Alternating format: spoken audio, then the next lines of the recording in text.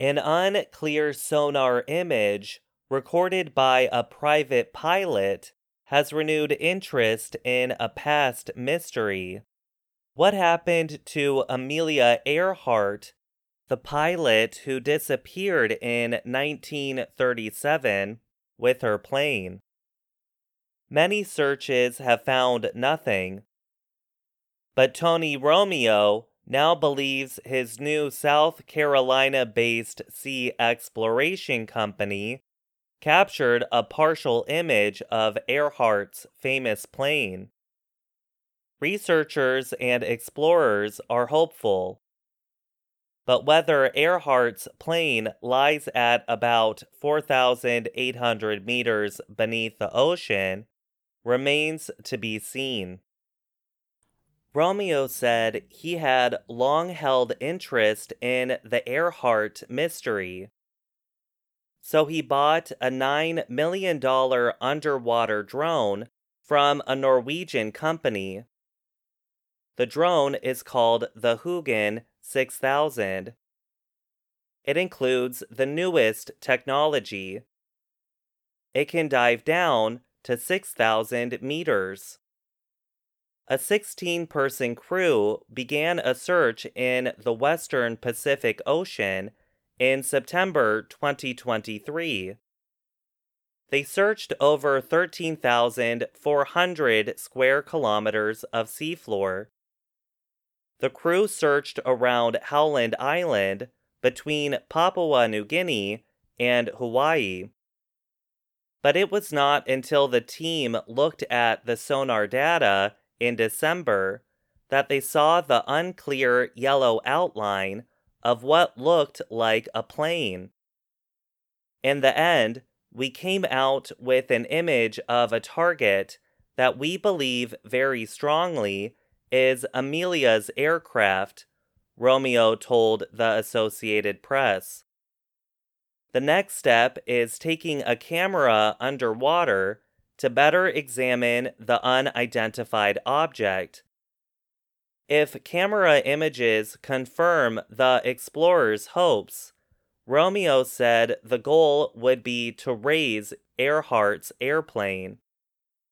Romeo said his team undertook the trip to solve aviation's greatest unsolved mystery. Depending on what they find, they might answer if Earhart and her navigator, Fred Noonan, escaped after hitting the ocean, or learn more about what went wrong. Earhart and Noonan disappeared while flying from New Guinea to Howland Island. That trip was part of her attempt to become the first female pilot to fly around the world. She had radioed that she was running low on fuel. The Navy searched but found nothing. The U.S. government's official position has been that Earhart and Noonan went down with their plane. Since then, there have been many theories. They include that Earhart was taken by aliens, lived in New Jersey under another name, she was killed by the Japanese, or died on an island. Amelia is America's favorite missing person, Romeo said. Sea archaeologist James Delgado said Romeo's possible find would change the story, but we need to see more. "Let's drop some cameras down there and take a look," said Delgado. He is senior vice president of the archaeological company Search. Delgado said Romeo's search used the newest technologies that were once only available to the government. But he said Romeo's team must provide detailed documentation to prove it is Earhart's plane. If the object really is the historic aircraft, the question for the team is if it is safe to raise. how much of the plane is left would be decided by how smoothly Earhart landed, said Dorothy Cochran of the National Air and Space Museum. That's where you have to really look at this image and say, what have we got here? Said Cochran. If the discovery turns out to be her plane, international rules for underwater archaeology would suggest that the aircraft remain where it is, said Ol Varmer. He is a retired lawyer with the National Oceanic and Atmospheric Administration and an advisor at the Ocean Foundation, an environmental group based in Washington, D.C.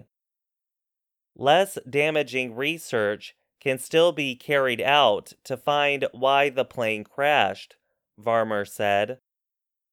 Varmer added, "You preserve as much of the story as you can." And he said, "When you salvage it, you're destroying part of the site which can provide information.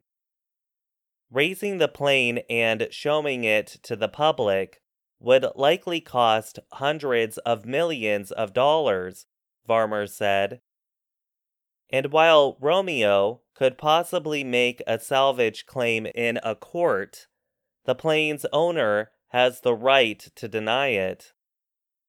Earhart bought the plane with money raised, at least in part, by the Purdue Research Foundation, Purdue University in Indiana said in a blog.